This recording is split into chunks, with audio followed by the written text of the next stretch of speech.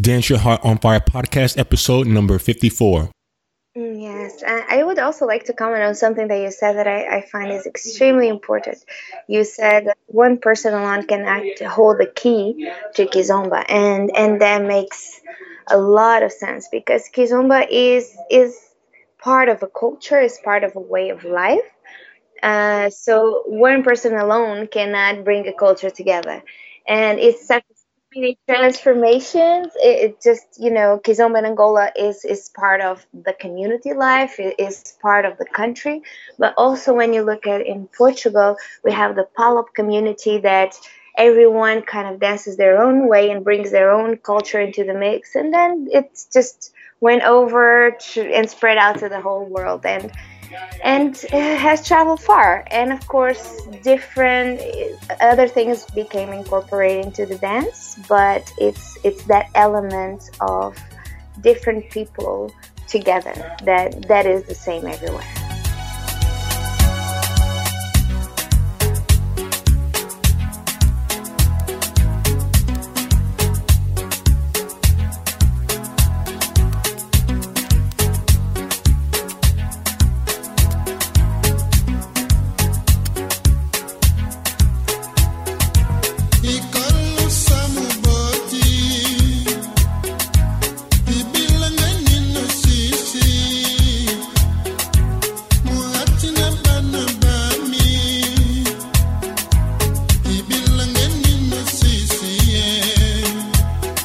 Welcome to the Dance Your Heart on Fire podcast, the podcast dedicated to inspiring dancers worldwide whose hearts have been touched by music and dance.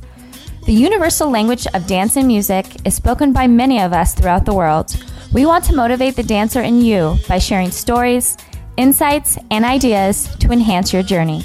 Join us now with your host, Charles Ogar. Hello, everyone. This is Charles with the Dance Your Heart on Fire podcast coming at you with another episode. And with this particular episode this week, I'm super excited because we have a very talented lady on the line here who's been very influential with the growth of kizomba around the world. She's been teaching for quite some time now.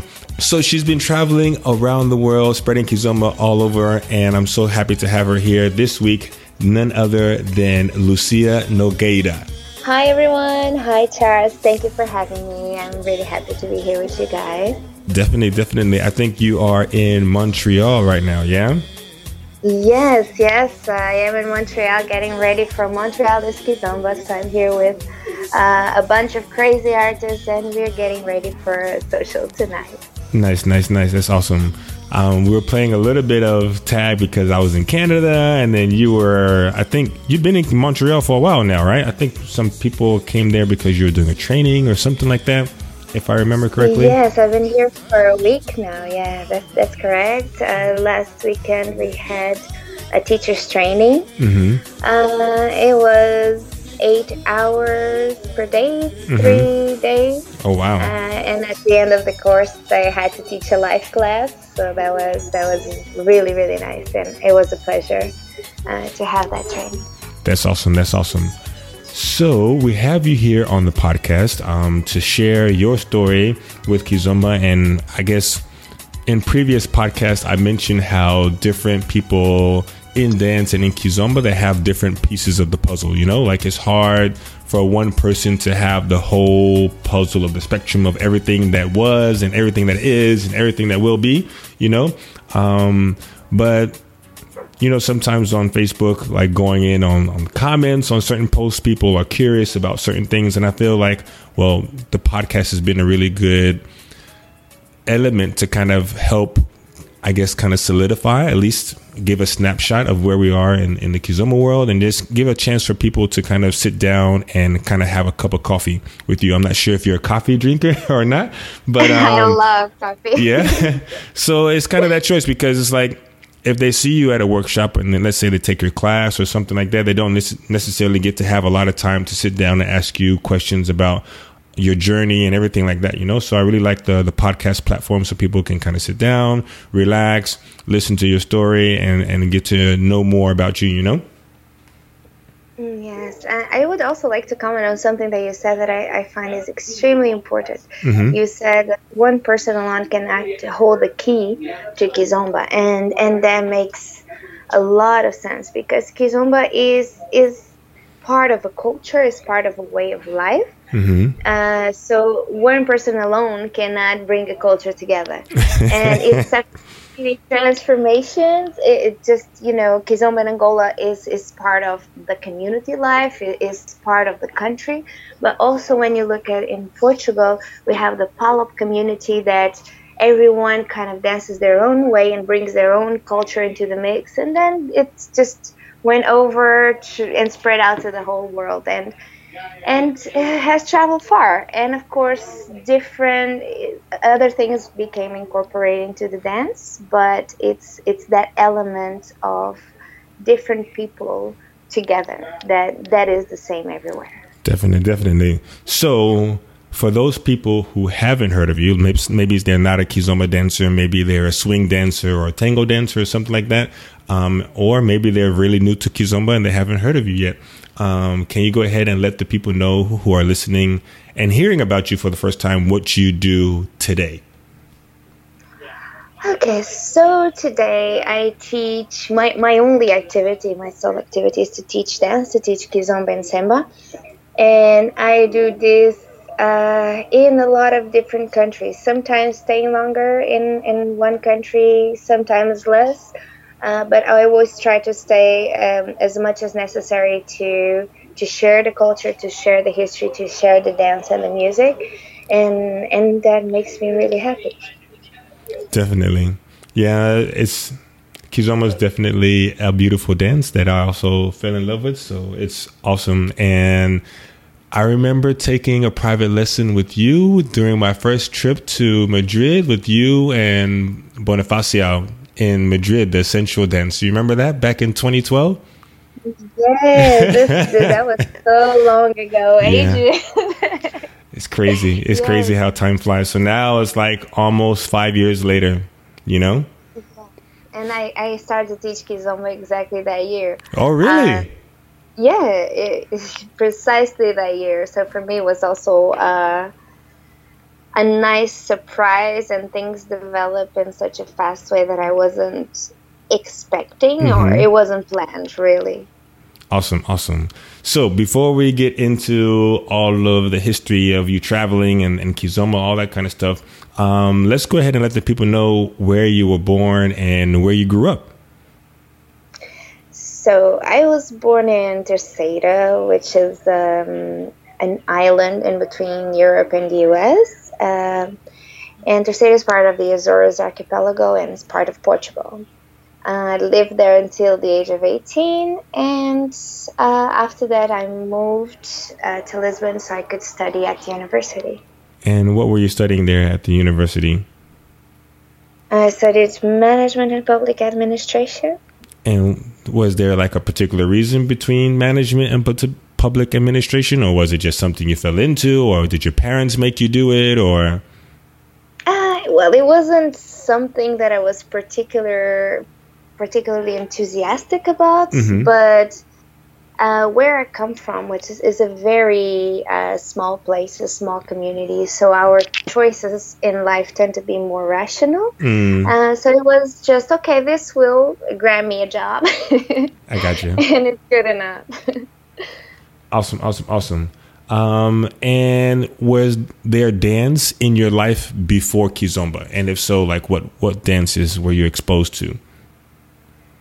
So, as I said, coming from this really, really small place, we didn't have any access to dance classes as in the format that you have in the U.S.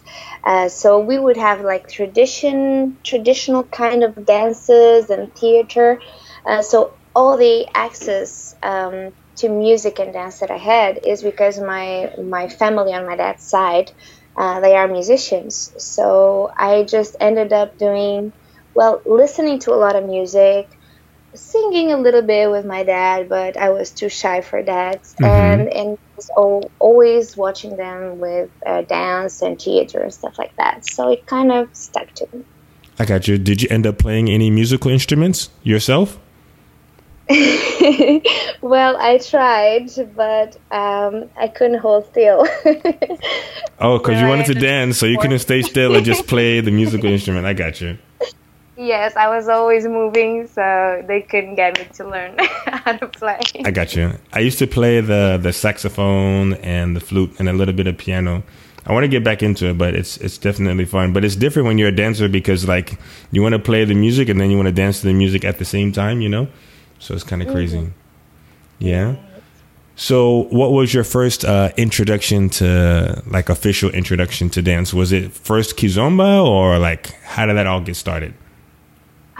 Well, before that, I would dance with my dad, but just a little bit of waltz and stuff like that. In school, I used to do rock and roll, but nothing serious. I always loved to dance, but it was only when I moved to Lisbon that I learned kizomba from my friends. But it didn't start with the dance. It started with the culture, and then soon after, it developed into the dance. What was the reason to moving to Lisbon? Was it to study or for work or? Yeah, it was to study, and because I'm from an island, I didn't immediately connected well with people from mainland. So the people that I connected with the most at the beginning was with Cape Verdeans because they're also from islands, and from that point onward, I ended up learning about their culture, about their dances, their music, and that's how it started. Okay. So was there a particular person that started to introduce you? Like how did you meet this person? Take us back to that point. No, actually, it was different people, like Carmen. She introduced me to a lot of cultural elements. I certainly learned how to cook cachupa, for example, with her. Cook what? What was that? Cachupa. Cachupa? I haven't heard of that. So what is cachupa? It's a Cape Verdean dish. And what is the dish made of? It's basically the main ingredient is corn, but then you can have different sorts of kinds of meat and vegetables included. I like corn and meat. It's good. All right. And so you learned how to cook that, and what else? Then Morna and Coladeira I first heard from my friend Necha. So you said Morna and Coladeira. Those are dances of Cape Verde, yeah? From Cape Verde, yeah. Traditional dances. Traditional dances, yeah. So after that, while in my days at the university, I ended up living with a friend of mine from Angola, Jeanette.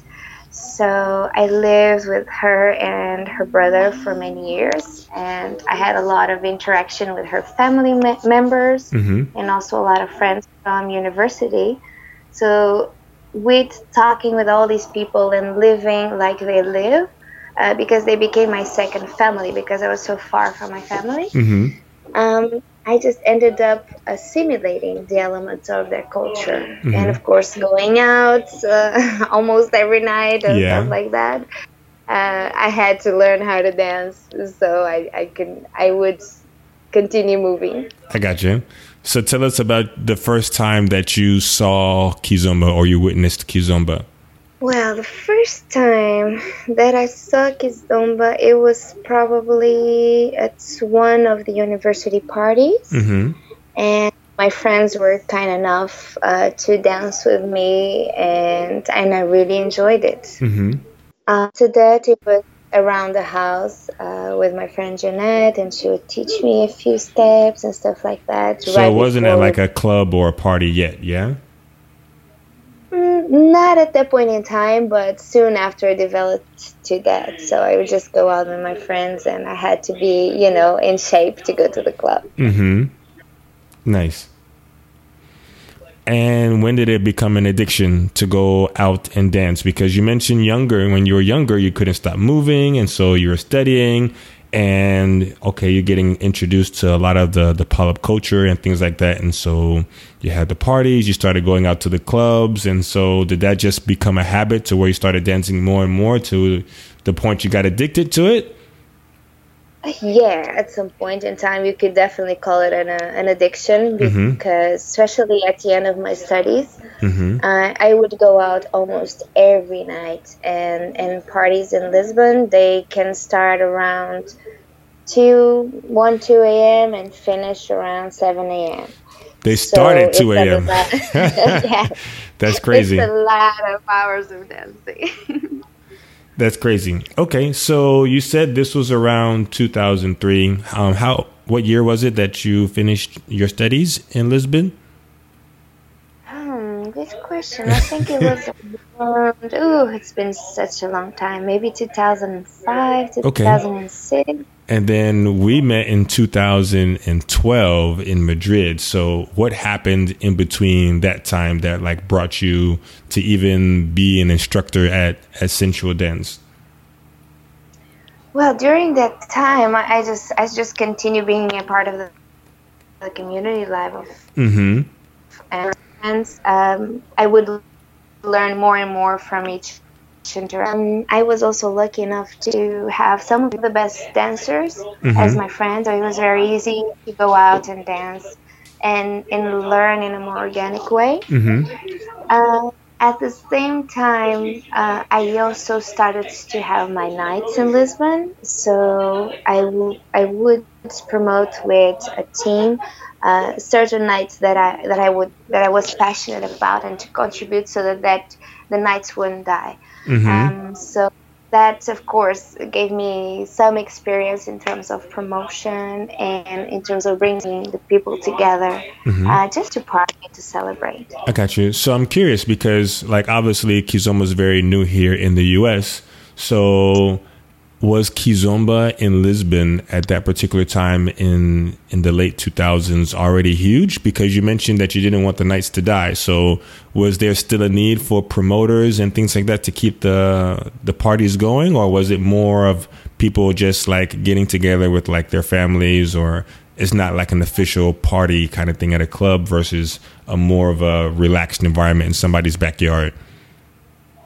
Oh yeah, when I started back in 2003, 2004, it wasn't just going to the clubs, and the majority of the clubs that we would go, it's Palop clubs, so Mm-hmm. African clubs, not mixed. So often I would be the only white person there, and Mm, back at that time, it wasn't considered to be, how would I say? It's not the kind of conversation that I would. Um, I don't know how to put this, but it wasn't considered something proper in the Portuguese society. mm-hmm. Does it make sense? Yeah, to go to It the was still clubs, to it's go to the really African clubs.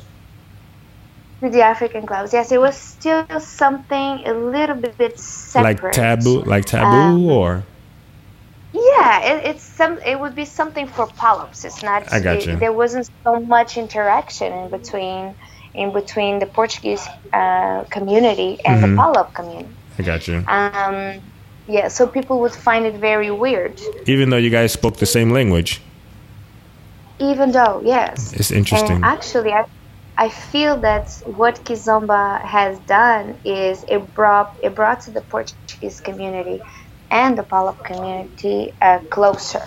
So Mm-hmm. dance was an element of closeness, of interaction, which Mm-hmm. is extremely positive. Okay.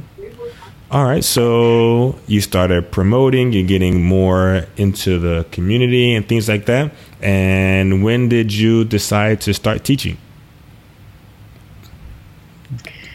Interesting enough, I never decided. So it's important. Kizomba decided for you? Inter- yeah, it decided for me. I didn't decide.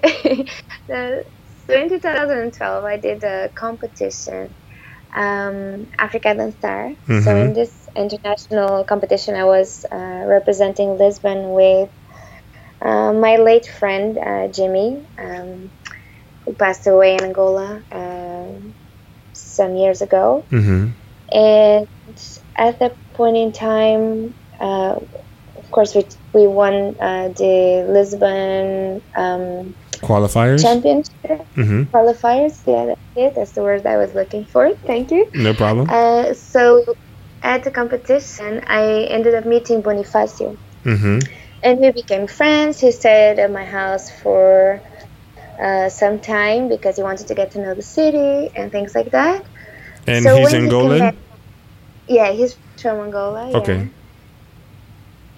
So when he came back from Angola the second time, his manager, who is Mucano Charles, he's the organizer of the Angolan competition, the competition in Angola. So he asked to speak to me and asked me if I was interested in starting a project with Bonifacio and, just be his dance partner. I accepted. It was a challenge, and I usually don't turn down challenges, the challenges that life presents. Nice. I always like to try and have a go at whatever I can. So that's where things started, basically. I got you. So did you guys compete, or did you just started, like, was he already a teacher and he was already traveling to teach, or was he just competing, or what was the situation at first? So he came from Angola. He was part of a school there. He came from Angola because he won the championship there, and he came to compete. He came with Conceição. They both won the African Dance Championship. But after, Conceição was not free to travel. She, of course, the majority of women in Angola, after a certain age, you think about, raising your family and, your own career goals and things like that. So dance is not exactly the life. And at this part of the world, we tend to push things over until a later stage. So for me, at that point in time, I was free to travel, so I accepted the challenge. And that's when we started, and eventually in December, we met in Madrid. So you guys met in Madrid. So that was like the very beginning of you guys', I guess, kind of more professional journey? Is that what Interesting. Yes, exactly. Let's take a quick moment to thank our sponsors. Have you been looking to level up your kizomba, but you don't have the local instructors to take you there? Are you looking for something concrete to practice with your kizomba partner? Or are you looking for kizomba lessons that you can take on your schedule in the comfort of your home? If you answered yes to any of these questions, look no further. LearnToKiz.com is what you need. Progressive, step-by-step lessons that you can take at your pace in the comfort of your home or anywhere with a solid internet connection on your PC, Mac, or any smartphone. New videos are added every month. You can try this awesome resource out 30 days free at LearnToKiz.com/podcast. After the 30 days free, it's only a low $15 per month. But again, the special offer for the Dance Your Heart on Fire listeners, 30 days free at LearnToKiz.com/podcast. You won't find this offer anywhere else. LearnToKiz.com/podcast. And now back to our show. I got you. So you started off teaching in that kind of circuit. Were you already aware of like festivals like that? Was that the first festival that you taught at? I was in that same festival the year previously to that one. So that was the only festival that I attended. I did not have an idea before that one. That was the only one that I attended before starting to teach. I got you. I had no idea there was festivals, and usually, like I said, I was more part of the community life, the follow-up life. So I would go more to African clubs, weddings, birthday celebrations, or the Sunday celebrations, those kinds of things. Awesome. So obviously now, following you since we've known each other back in 2012, it's obvious that you have a passion for teaching. How long did it take for you to realize that you had a passion for teaching kizomba and semba, starting with Bonifacio? Or were you already teaching, or how did that all go? Because now you're teaching a lot and you're doing the teacher's training and you're traveling the world and all that kind of stuff. And so obviously you can't do those things if you're not super passionate about it. So I'm curious, when did you come to realize that you had that passion for teaching? That's such an interesting question. I've always had two passions since I was a child. One was about dance and music and movement in general, and the second one was about teaching. So teaching is something that makes me happy, that is natural to me. At that point in time when I started to teach kizomba, I was a team leader, and I was also a trainer in the company I worked for, and I would provide coaching and things like that. So for me, teaching and breaking down things is something that I enjoy. I enjoy to simplify things so that other people can understand. But of course, that requires us to understand it fully first. So my biggest challenge has been how to identify the dance and explain it in a way that it's not too mechanical, that it allows the dancers to get an understanding of the organic flow of kizomba and of the culture and of the history alongside with it. That's awesome. So you've always had a knack for teaching, even before kizomba and semba and all that kind of stuff. So that's interesting to know, because sometimes it's the other way around, like people find they're passionate for something, and then they have to become better at teaching. But obviously, like the skill of teaching and the skill of dancing, those are two very different skills, Yes, indeed. It's really separate. You can have magnificent dancers that really do not have that inclination towards teaching, and forcing it sometimes that does not create good results. And sometimes you have the other way around, which is you have amazing teachers that may not be the best dancers, but definitely can deliver the knowledge. For sure. On my side, I don't know, maybe I'm a better teacher than I am a dancer. I'm not so sure, but I definitely enjoy both sides. I got equally. You. Okay, awesome. Thank you for sharing that.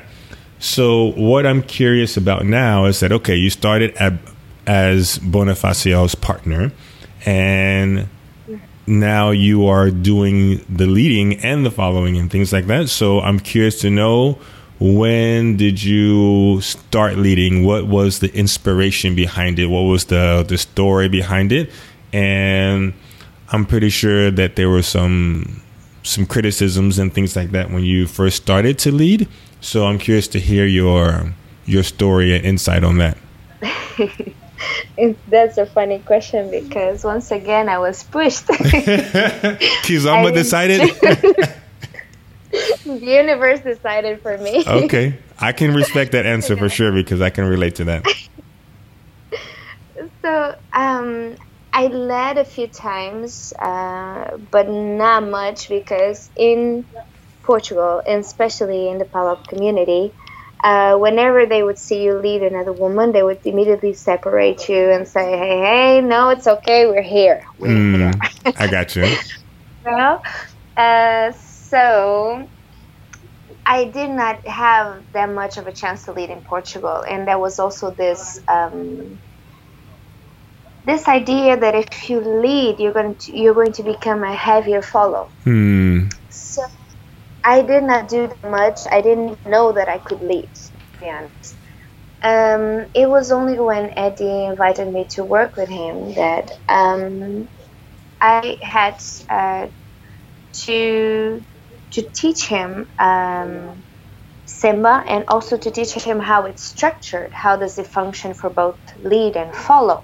So during that process of working together and gathering his ideas also on teaching and breaking things down, it's when it just happened as a regular thing. And Eddie definitely. He is my biggest role model in terms of teaching as a lead, because he was the one that pushed me into teaching. When I went to the UK, he just told me, "Oh, you're teaching, by the way. I'm teaching what?" And he just said, "No, you're teaching." I'm like, "Okay." So I taught a class, but it was a new experience for me, I got you. and I realized that I could lead while doing it.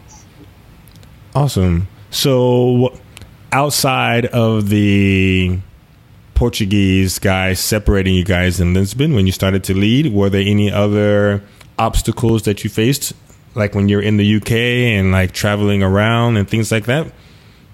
Oh, yes, certainly. Even nowadays, there's so many. I wouldn't call it obstacles. Nowadays, it doesn't even bother me. I just find it funny.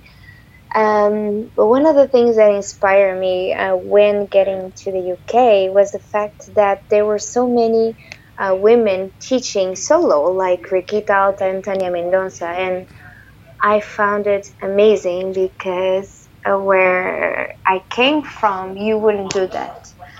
So I used that inspiration to, just do whatever I had to do to teach and not worry too much about what people had to say.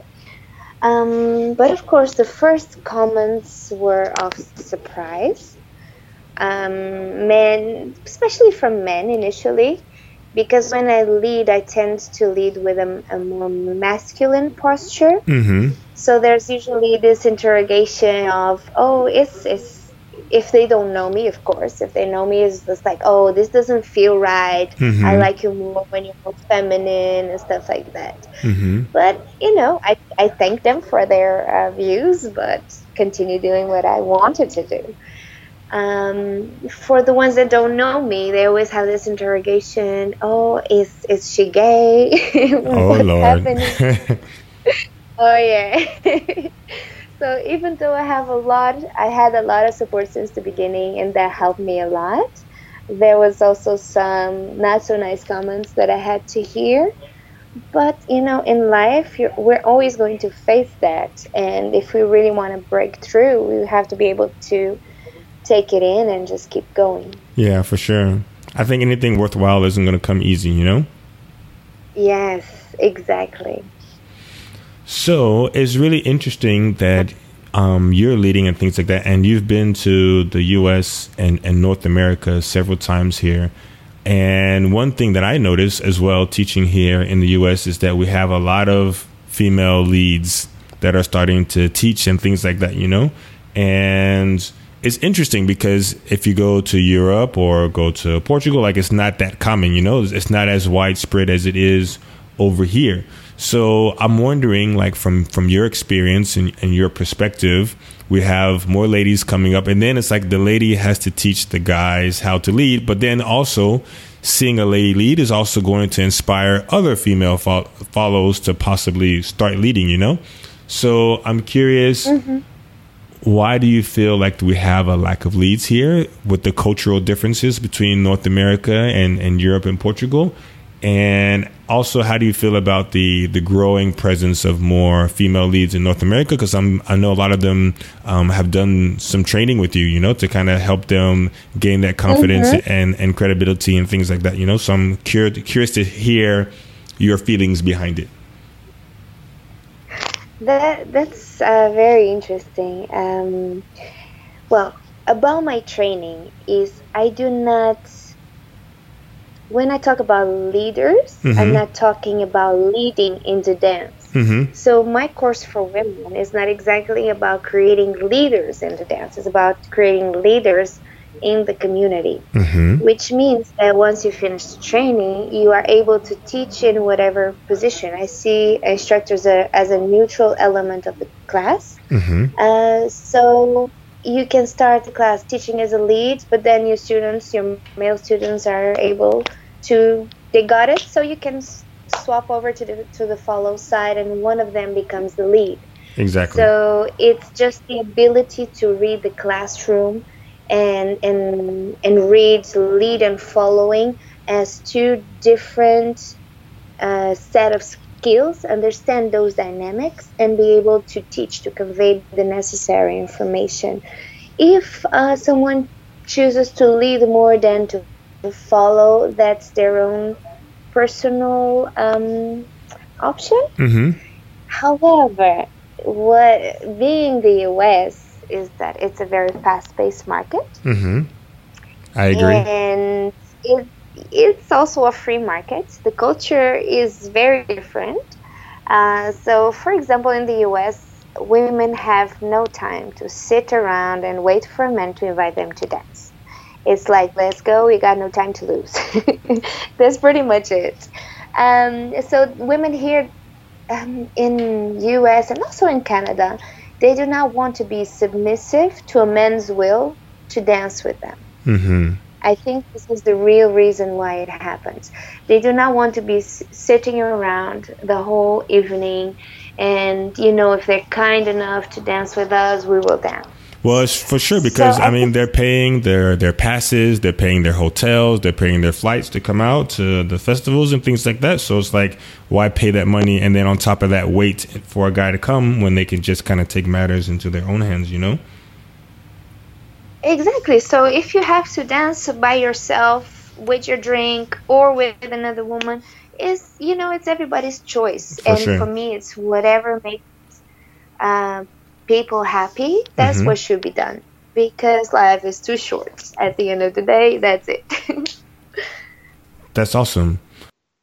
And so, can you tell us a little bit more about why do you feel that we have a lack of leads? Like, what do you see the difference between the guys in Europe and in Portugal and Palo countries and the guys that we have here in North America when it comes to probably just dancing overall, but probably you've been more exposed to the kizomba element. And no, to be honest, I don't feel that US has lack of leads. You may have lack of leads in some cities. Mm-hmm. What I really feel is that the lead's presence needs to be nurtured, needs to be more nurtured. Mm. Yes, I feel that because it is such a fast-paced market, if a lead is not as good, they will just stay in the corner and have one or two dances. Mm. And so this brings over a lack of motivation for the men, and also thinking that they may not be enough. And of course, they can start, and soon after, they just get tired of it and give up. Yeah. So I feel that we need to be more patient, Mm-hmm. and I feel like the social element, the social aspect of kizomba should be embraced, which is, yes, we are here to dance, but we don't have to be so eager to dance with the best leads. At the end of the day, it's a social interaction, so it's okay if you just have a conversation, if you just interact with different people, and have fun without having that pressure for the best dance. Is it making sense? That makes plenty of sense because I mean, plenty of times I've heard many messages. Okay, well, I went to the festival, but I didn't get a chance to dance with you, or I didn't get a chance to dance with him or the instructors, but I did get dances, but I didn't get the dances, So that's definitely a sentiment that I've heard expressed.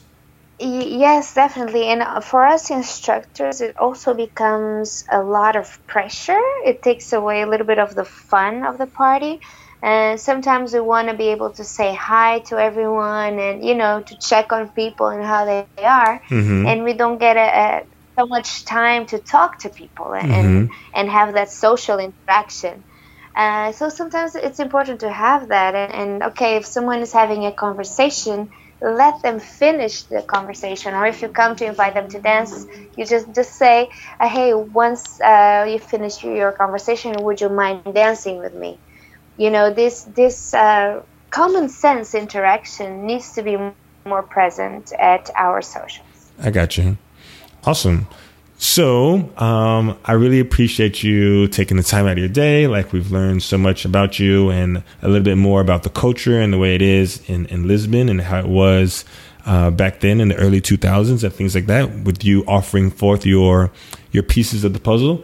Do you have any words of wisdom or advice that you would like to let the kizomba community know to help them continue to grow and foster more leaders and good instructors and things like that? The only message that I would like to share is mostly towards our interaction with one another. I think that we should be more patient and understanding with each other and the different styles and different fusions and whatnot. And sometimes, because kizomba is a very positive thing. It's a lifestyle. It's part of a culture. So when all of this is happening, it just goes against the essence of it. So that's the message that I would like to leave, is just try to be more understanding with one another and to care more for each other before the dance itself, because it's about people. For sure. And the second thing that I would like to say is, because you mentioned the fact that I lead, and also the fact that in a way, I fomented this leading with women in the U.S. It's I would just like to leave this message that is, just do whatever makes you happy, whatever makes sense to you, and if you're not interfering with nobody's freedom, go ahead and just do your thing, be yourself. Whoever you are. One of the things that I mentioned was the fact that some of the backlash that I had was wondering if I was gay and stuff like that. So at some point it became funny, but it also makes me think about, what if I was? Why would I have to listen to this? Exactly. So these differences that we have based on gender, religion, skin color, it should not have place in our communities. And definitely us as artists, we can be a portal towards inclusion rather than discrimination. I agree. Awesome, Lucia. So for those people who want to follow you and find out more about you and find out where you're going to be traveling and all that kind of stuff, where can they find that information? Just give me a call. No, you can go to my Facebook page.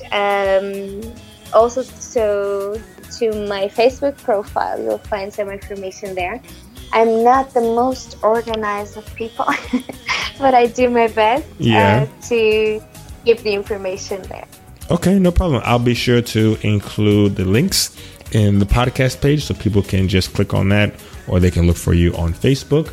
And once again, I really appreciate you taking some time out of your day to share your story and share your inspiration. And thank you for being an honored guest here on the podcast. Thank you so much for inviting me, Chad. It was a pleasure. Thank you. Thank you. Goodbye. Thank you for checking out the Dance Your Heart on Fire podcast today. Be sure to check out neokizomba.com for links to everything that we chatted about today, as well as some awesome free resources to enhance your kizomba journey.